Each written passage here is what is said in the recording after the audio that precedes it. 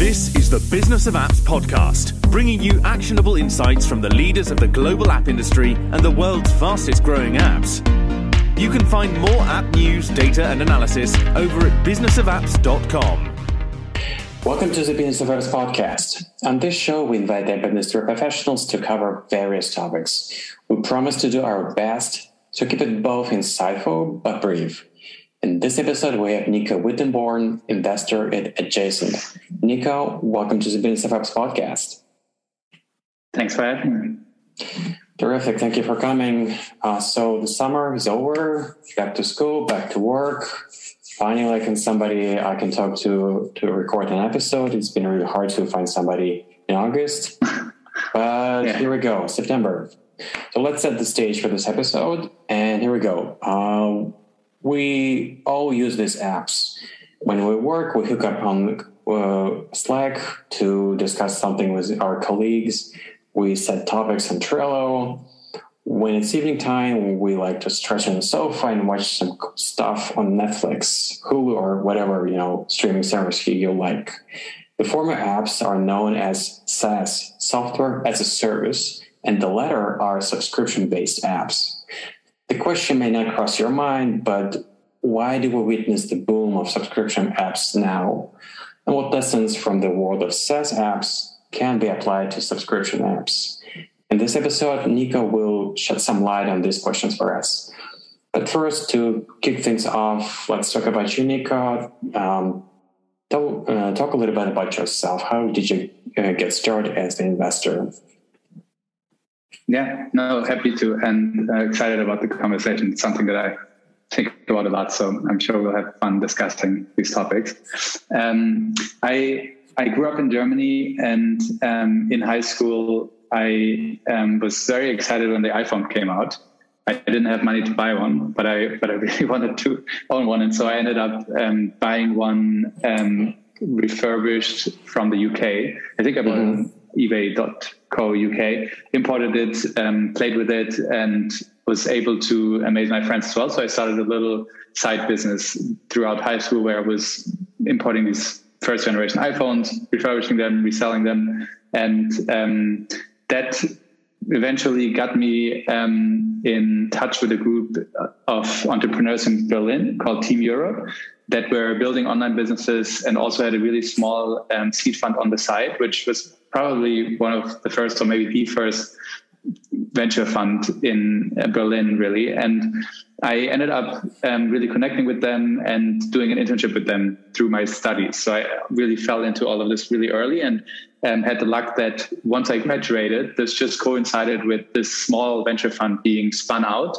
And it was then called Point 9. It still is called Point 9, which I think is probably, maybe not the, but one of the best for sure, European venture funds. And they were kind enough to take me on as a fresh graduate because I had interned with them before, and so I ended up learning a lot from the two partners there, Christoph and Pavel. And the initial focus of Point 9 was really on enterprise SaaS and marketplaces, and I ended up, as you hinted at in the introduction, really investing much more into SaaS companies than anything else in the first few years of my career, or before I started investing in them. I first helped them do these investments and learned about it, and then when I first started doing my investments, it started to become a bit of a mix of both. And I actually not to take too much away from later discussion points, but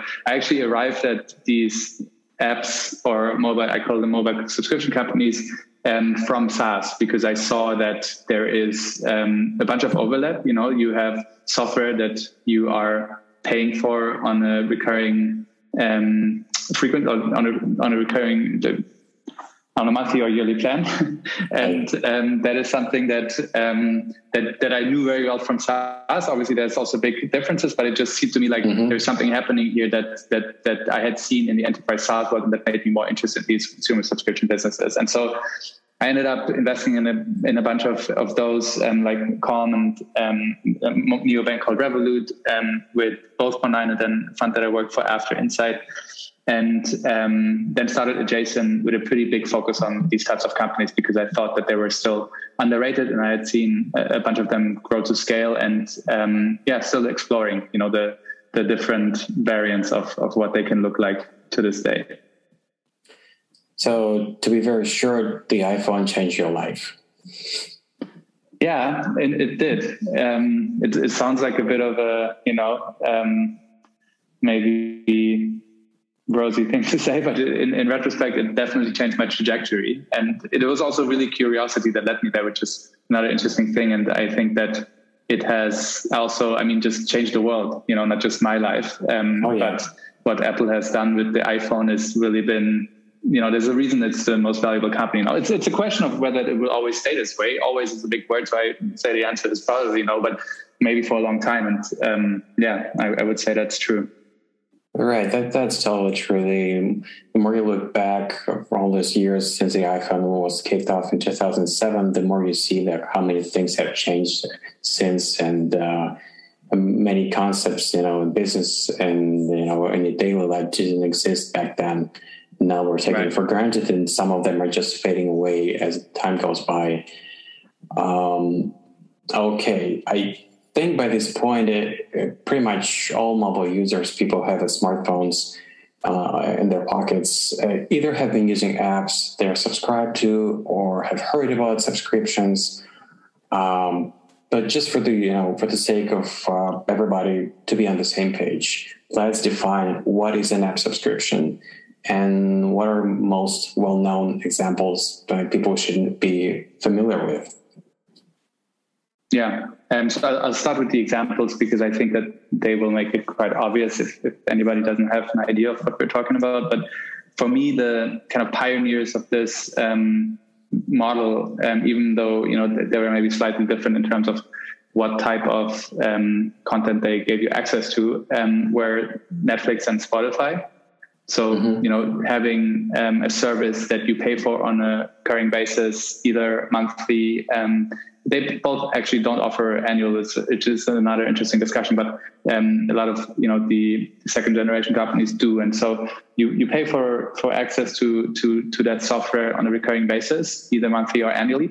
And that enables you to have a piece of software for a lower price and something that is continuously improving. And really today, I think, has expanded into all different types of applications, right? As you mentioned, there's a lot of entertainment, and you have a lot of productivity, prosumer things now happen, and then of course a lot of traditionally I guess more network driven applications like dating and so on, even maybe professional networks. You could bundle into that in some definitions. And so I think that the beginning was really these entertainment applications where the margin profile, interestingly enough, was very different to what we're seeing now with consumer subscription companies, right? Because if you look at a Spotify or Netflix, they'll pay out most of the revenues, at least initially. Right now, they're changing their models to actually increase margins by having more of their own content on the platform.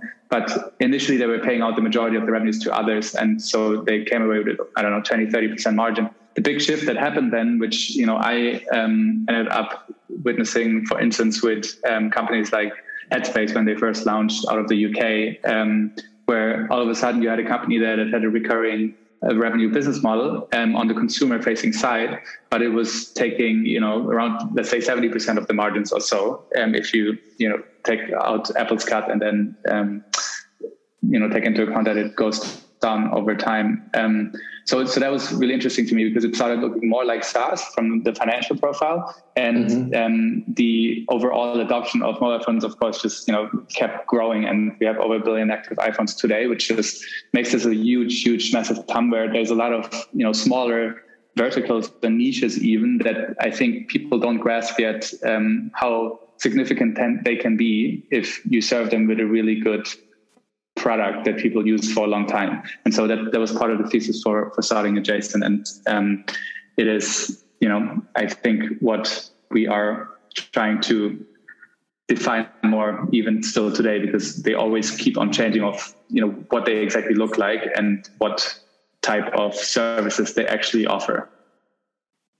Yeah, absolutely. I find the topic of the notion of subscription is really fascinating because we used to pay for magazines, newspapers.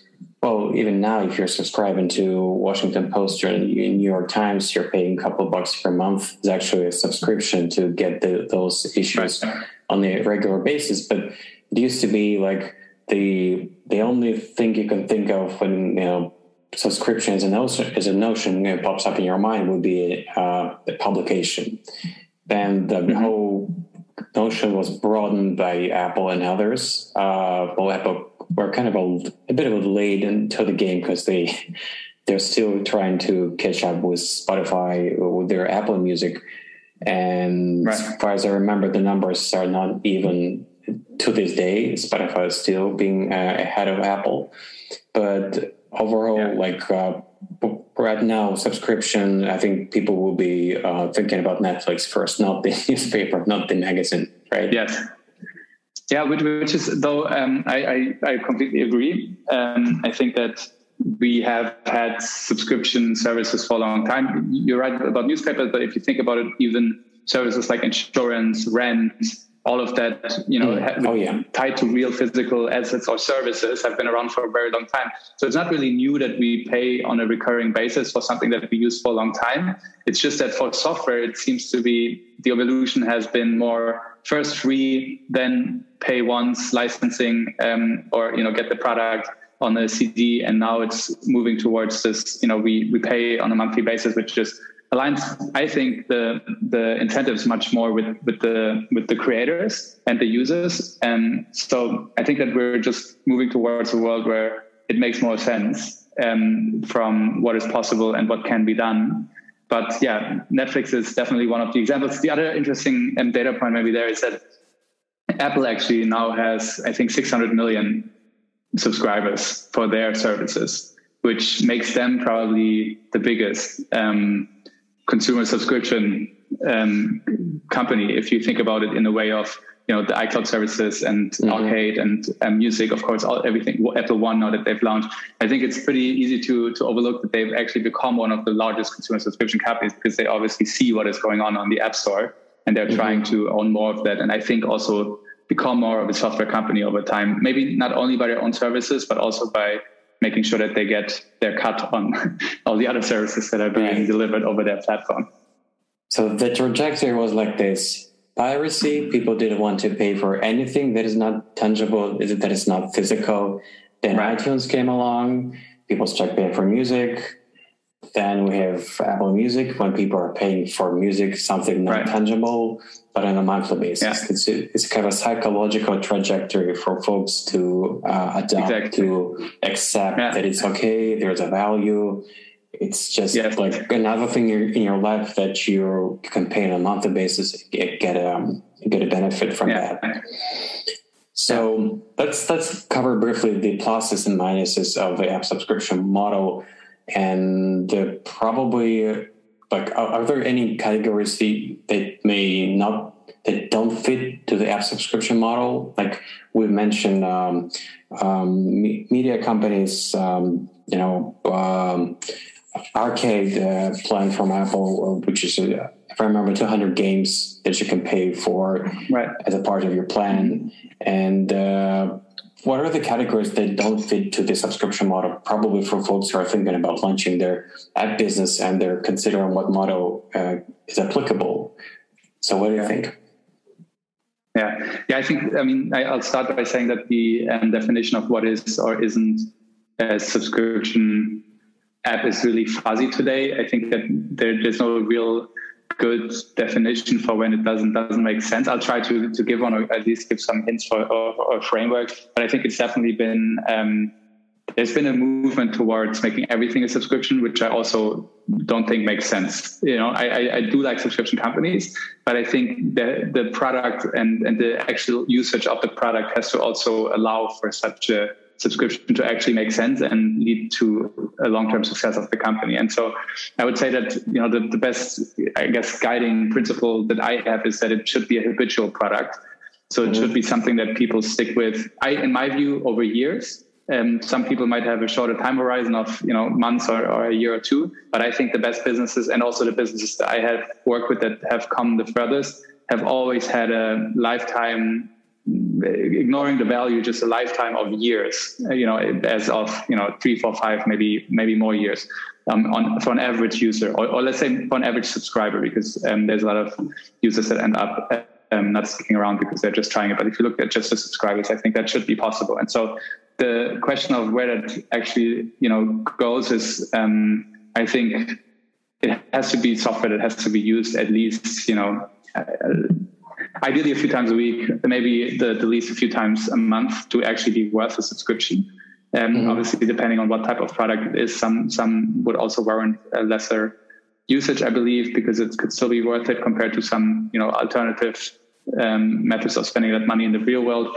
Like, let's say Blinkist, for example, is just a good example. I invested in Blinkist also with Insight, and the value there is really that they do nonfiction book summaries, right? And that is something that ideally, of course, the more usage, the better. But at the same time, the proxy that I always try to compare it to is how many books do you read a year, right? And how many books a year can you read with Blinkist, right? And so maybe it's worth it. Like if you end up reading 10 books and then you read another 30 with Blinkist, maybe that's worth it, right? Maybe you don't have to watch something or listen to something every day to make it worth it. But I think the best ideas, or the best, or the way I think about it, I don't know if it's the best way. I'm still working on iterating on how I look at these things. But the way I look at it is thinking like, okay, what is this product enabling me to do? What's the real world comparison, if any? Some are really a completely new behavior, I guess, but what is that? And then, we want to obviously see an engagement and a retention over time that somehow mirrors the real world behavior or is actually exceeding it. And so I think that's where subscription is really interesting. Okay. Now let's kind of put head to head SaaS and consumer app subscription model. How do they step to each other? But let's just compare them to make a connection and see what is what. Yeah, they're kind of two facets of the apps, but they're just one applicable to business, and the other to leisure, right? Right. Yes. No, they certainly. I mean, as I said before, I think they do have quite a bunch of similarities. If you zoom out, but there's obviously some big differences and pros and cons for either.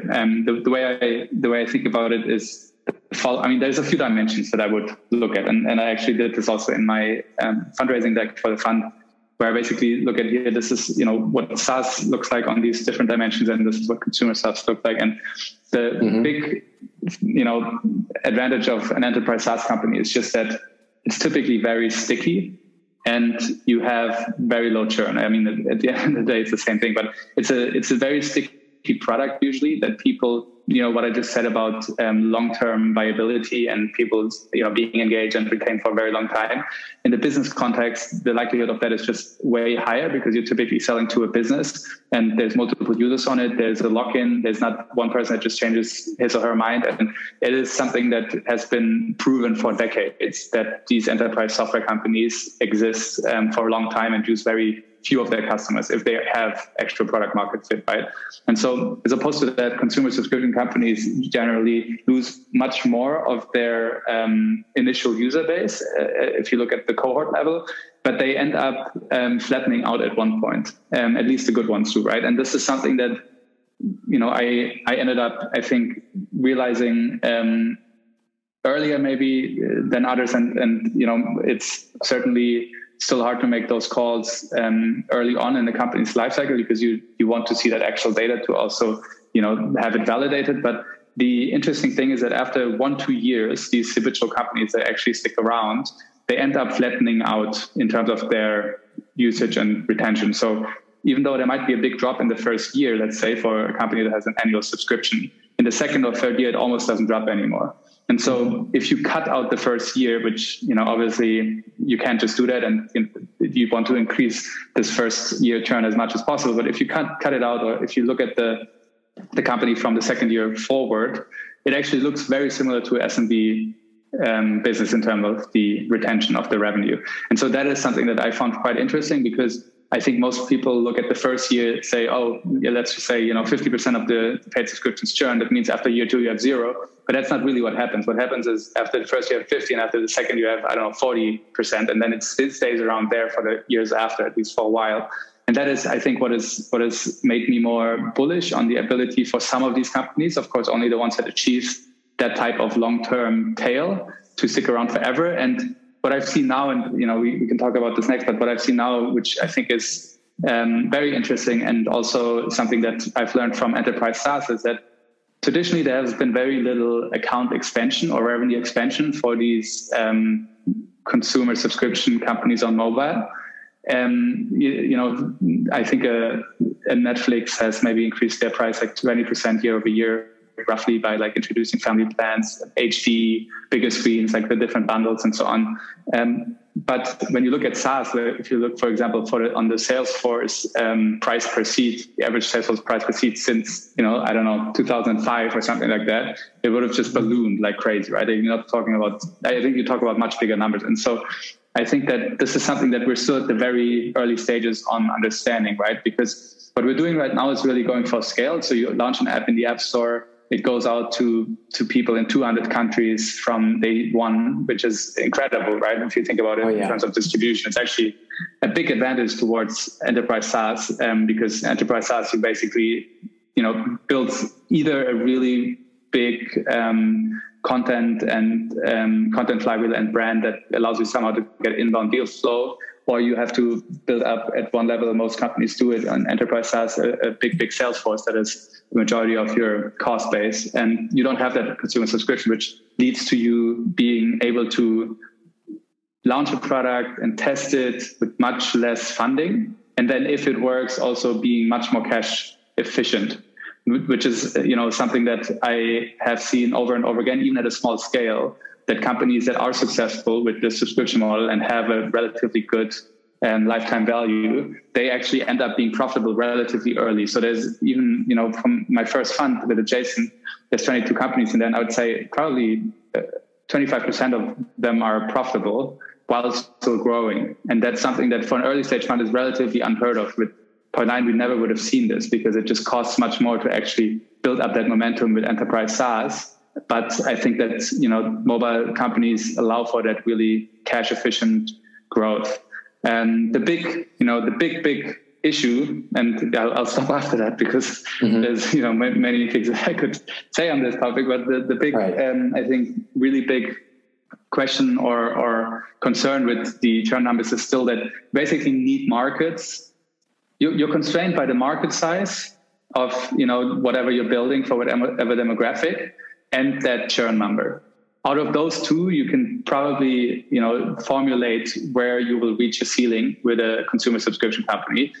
Because at the point where you run out of market to accelerate your new subs, and that reaches an equilibrium with your churn to get to that, flattening curve, that will kind of lead to a stagnation. And so what I've seen for companies that are either in a very competitive market, or in a market that is just not big enough because it's too niche-y, is that these ceilings are being hit at a much earlier point, right? So it might be a company which is the ceiling at, 2 million revenues, another at 10, 20 million, and another at 200, 300 million. But they're kind of ceilings which, if you have 100% revenue retention, you reach much later, right? Because you end up adding the rest of the market. And of course, there will still be churn, but it's much less significant. So I think that's like, maybe not when you start the company, but as you scale the company, that's really something that I have to think about a lot, because I'm trying to invest in companies that can reach at least a few hundred million in revenue. And so that is something that I'm trying to assess very early on, which is not easy, but sometimes it works out.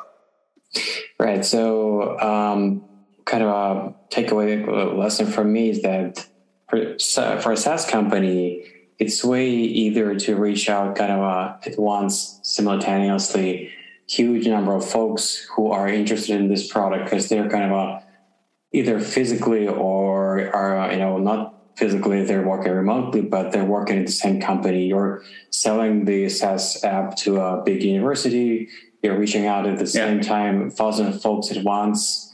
You're not in the process of looking for all these people. And for a subscription app, you're on the path of looking for all these people, and it may take months, a couple of years. It depends on how distributed these people are, how easy to reach all these folks to get them interested in your product.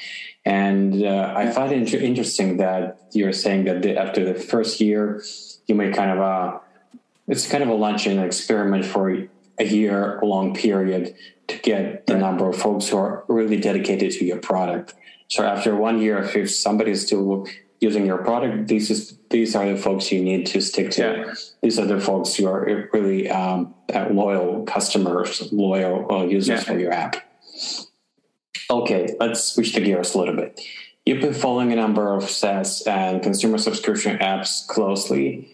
Do you have any overarching observations to share for the benefit of entrepreneurs who are aiming to build a big app business? What are the signs that you're getting it right and you're moving in the right direction? So I guess one of those signs you've just mentioned is kind of a 1 year cutoff when you're getting a certain number of people who are still sticking to your app. Are there any more signs to mention? Let's continue on these subscription apps first. I think that what I found to be the best predictor of success early on is really the engagement and how people interact with the app. So I think that there is, there's one thing to get people to pay, and then there's the other thing, like who's still actually using it in month 3. And that number is typically, if there's high usage in month 3, or let's say month 6, then that's typically, let's say the percentage of users that are highly active in month 3 or 6 are typically a very good predictor for what the retention after the first year will be. This is obviously not true always and not true for all apps, but it's been proven to me at least to be a pretty accurate predictor of what can be done. And so that's what I pay a lot of attention to, at least when I go and look at the data early on. If the company is not yet a few years old, but only 3-6 months, then that's really what I'm trying to dig in the most, is how actively are the users, or at least the paid users, interacting with the product. So that I think is always, for me, the number one area to focus on as a new company coming into the space. And I think a lot of people think that it's growth.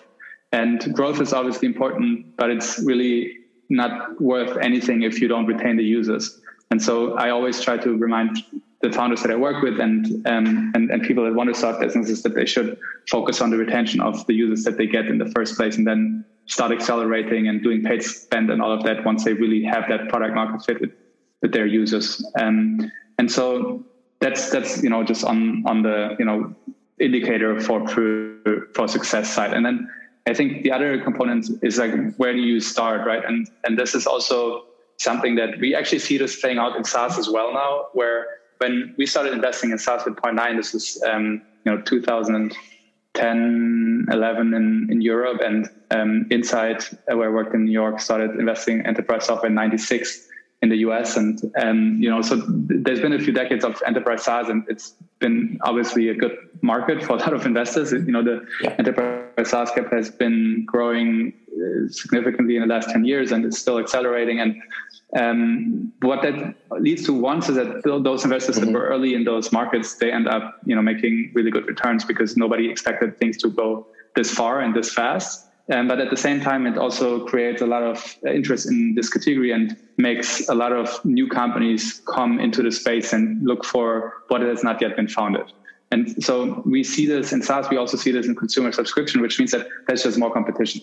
And because we have this, churny customer user base as a foundation, we just end up having to really choose our market well, or at least choose well the product that we're delivering into this market, because you end up competing with so many other companies today that you really want to be either much better or one of the first to create that category in some sense. And so this is what I think is very important. It depends what your ambition is, right? If you want to create a lifestyle company and live of it, I think there's many markets that you can still enter that have been established for a while, where you can actually make a really good living and potentially scale to millions of revenue. But for the type of companies that I'm interested in, I learned that they're usually in categories that have not been very established yet. So trying to think about, what are I call it adjacent to today, categories that are not yet so explored, but could be mainstream in the future. And that's where I'm spending most of my time. So I think it makes a lot of sense to think about these things. And obviously, if you're right and ahead of the curve, that pays off in spades. And I would always, myself as an investor, choose a company that might fail, but might, be the number one in a new category over the next fitness app, let's say, where there's just a bloodbath of, failed companies and companies that have reached also significant scale, but are very hard to outcompete. Now, what are your thoughts on what's coming in the mobile space? So there's been a lot of talk about the AI, VR, autonomous cars, Internet of Things. If my memory serves me correct, the Internet of Things doesn't happening yet. It's still something people are hyping about, but there's no single ecosystem. There are no standards. So what probably kind of a bridging the gap, but building a bridge between what's coming in the mobile space and subscription model. Yeah, I think so. I think that one of the reasons I like to focus on mobile is that I believe that the phone is not our last frontier of mobile technology. I think it will be reduced in size and increase in connectivity still, right? Like this, I think the surface, basically what I believe is that we might retain a desktop for certain types of work, but we will also see a reduction of the surface area that we have with technology. And so I don't think that we are at the final frontier with the mobile phone. I think that obviously it will keep developing, and whether it will be, some form of AR in glasses or contacts or something completely different. And when that will happen, who knows? I'm surely not. I actually don't know that, but I think it will happen. And I think that those that have already worked with a smaller surface area, which is, let's say, the phone versus desktop, are in a much better position to develop also software for that. Because I feel like the tools that you're developing for creating very, very sophisticated solutions and applications for, something that allows for less creativity, less screen space, and needs more input of other types of information like sensory data and maybe the camera and location and so on. I think those are the people that also will be most well positioned to then build for a new platform that has even less surface area, if that makes sense. So I think that I certainly don't expect Adjacent to be investing in mobile apps in maybe also still, but not only in 10, 20 years from now. I think that there's going to be much different types of mobile hardware that will enable us to interact with software. And so I just think that these devices are really the proxies on how consumers reach software today. And it will always evolve what that hardware piece will be. Yeah, it's interesting, but it might take some time, but this is how I think long term. Right. There's a very famous video, probably just famous for me because I've seen it many times. It's a time-lapse video that shows a desktop, a bunch of devices that used to be popular in the 80s, 90s, calculator, watch, map, and the whole, the trajectory of the video comes to a laptop, then it's a mobile phone, that the mobile phone actually replaces all this 30, 35 items on the table, that all of these items collapse to one device. And in 10, 20 years, it's going to be an update for the time-lapse video, something that is not tangible at this point, but should be different, like something that kind of replace the mobile phone. Yeah. Okay. We've covered the major topics on the table, and there are just a few quick questions that I'm asking every guest on the show, just to help the audience to know these people a little bit better. So question number 1, what smartphone do you have now? Have you been switching between iOS or an Android, or just staying the line all the time? I have an iPhone, so I mostly work on my iPhone. I also have a Google Pixel, which I use to test things. And I used to have one. I have an American and a European SIM card. I used to have one in each, so that when I travel, I'm forced to switch a little bit and see what's happening. but now iPhone has this eSIM feature, and I haven't been really good at switching around because I'm so locked into the ecosystem also on my Mac, and I use the iPad, and so I've been pretty loyal in recent years towards Apple. So it's mostly an iPhone that I use. What was your first mobile phone? My first mobile phone must have been a Nokia 50. I'm European, right? So Nokia was ruling everything around here. And it was a Nokia 5110, I think, which is a big black, kind of looks like the ones that they had in the phones, like in the limousines, but just a little smaller. But it had Snake, so that was cool. Yeah, totally. Now, imagine you've left your smartphone at home for whatever reason. What will be the most missing feature for you? I'll say that I actually do leave my smartphone at home. So I was in the park. Not always. That's certainly not true. I'm certainly an addict and on my phone way too much. But this morning I was in the park with my daughter, and I left it at home because it just keeps me from being on the phone too much. And I think that I and most of us have to actually make a real effort to try to do that less. And so I'm well aware that I spend too much time on my phone, and I actually try to find moments where I don't use it. All right. So it's a good dovetail to my next question. What new technologies are you most excited about your iPhone?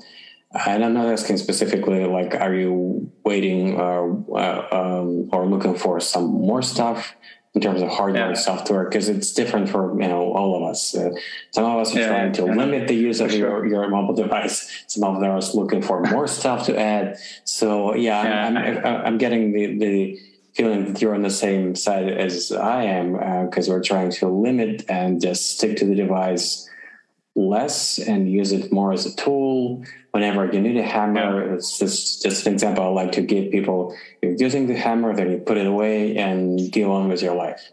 So anything that you like, probably with these recent updates for iOS, is something you're really excited about, like this shift between day and work in notifications, right? Yeah. So I think it's good that the operating systems are starting to do more. There's one company I'm working with called Opal, which is actually trying to help people build better screen time habits. And they're doing it through a VPN. It's a pretty smart idea where you actually can cut out some of your, applications for certain times and create real routines around it. So I think that's good. I think that there also has to be a more behavioral change. We're the first generation. I mean, I was a teenager when the iPhone came out, and I then started using the phone, when I was in high school, and since then I haven't put it down basically. And so I see my daughter now always reaching for the phone because obviously she sees us and she knows that there's YouTube and stuff like that. Right? Yeah. And so I think that we've witnessed this big shift, and I think it's similar to a lot of other things that we have created and enjoyed, excessively for a long time. I think hopefully there will be, a counter movement at one point where we will start to have more etiquette and a place for when we use these things and not have it on us always, especially when we're with other people. So I like that direction, even though I'm obviously, very exposed and invested in the app ecosystem. I think that we don't have to, there's also dangers and we shouldn't exaggerate it. And so I like that. Then something else, there's two other areas that I'm interested in at the moment. Beyond that is one, I see more and more really smart, because you mentioned IoT earlier. And I don't know if I probably can put it into IoT, where you have more, I think now, hardware that's connected to the phone and offering a subscription, right? So if you think about things like Aura or Whoop that are syncing with your phone and giving you much more data. There's also, I've invested in a pet tracking application called Tractive, which allows you to see where it's not kind of like a Fitbit for your dog, or like a Whoop for your dog if you want. And I think that there's more interesting things happening in that, where like the phone is the central point of access and maybe the aggregator of the information and data. But I think that there will be different devices that can still be really well integrated, and that's something that I find interesting. And lastly, the area that I've been saying. I've done some investments in crypto with Point9 already in 2015 and started buying early. And I think that what is happening there now is certainly crazy. And, there's a lot of hysteria around it, but there's also some really interesting approaches to how we actually interact with the technology that has been reinvented by blockchain and crypto applications. And so I think that there will also be a wave of applications that make it to the phone that actually are enabled by these technologies. And so I'm trying to spend some time there and see what will be the first few mainstream applications that are actually based on blockchain or crypto technology. Gotcha. And now before I let you go, just a very final question. How can people get in touch with you and get more information about what you do? Yeah, so I'm a pretty open book. I have my website at adjacent.com. There's not much on it, but my email address is on it. And that's cool. I'm also pretty avid. Yeah, the important things, Mm-hmm. And then there's also a link there to my Twitter at NCSH, where I am also pretty active and I can be reached as well. So people can always ping me. I try to respond to everything, and I am obviously not investing in everything, but I try to give people reasons why if I can. Awesome. Thanks a lot for your time and coming on our podcast, Nico. Thank you. Bye-bye. Thanks for your time as well.